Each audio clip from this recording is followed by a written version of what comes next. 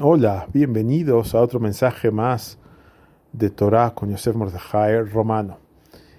Hay un concepto muy interesante en la Torah que es Hilul Hashem y su opuesto que es Kiddush Hashem. Hilul Hashem significa profanar el nombre divino, hacer cosas que o están mal o se ven mal. Por ejemplo, una persona que visiblemente se ve como Yehudí, o especialmente si se ve como un observante de la Torah, y hace algo, por ejemplo, se mete a la cola. Eso es Hilul Hashem. Faltar el respeto al Creador, porque la gente va a decir, miren cómo este hombre, esta mujer judía, este hombre religioso se mete a la cola o cualquier otra cosa similar, que da la impresión de que no le importa el bien común. Eso es profanar el nombre de Hashem. Y lo opuesto es Kiddush Hashem.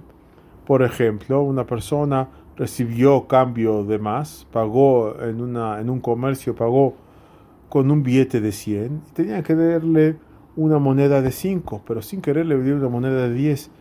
Entonces, Kiddush Hashem sería regresar esa moneda, decirle, mire señorita, señor cajero, usted me dio 10 cuando me tenía que haber dado 5 de cambio, devuelto.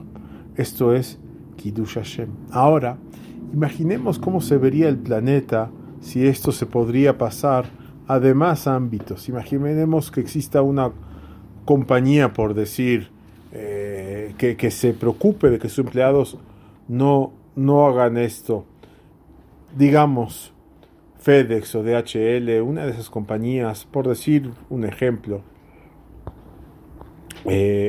Imaginemos que le prohíban al empleado cuando esté con el uniforme de la compañía no manejar de una forma indebida, porque aparte de la infracción, eso demuestra da un mal nombre a la compañía.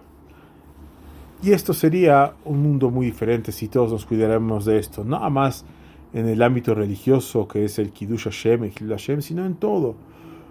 Representamos, a lo mejor un hombre representa a una compañía de seguros, o una mujer es una corredora de casas y representa una firma de arquitectura, lo que sea.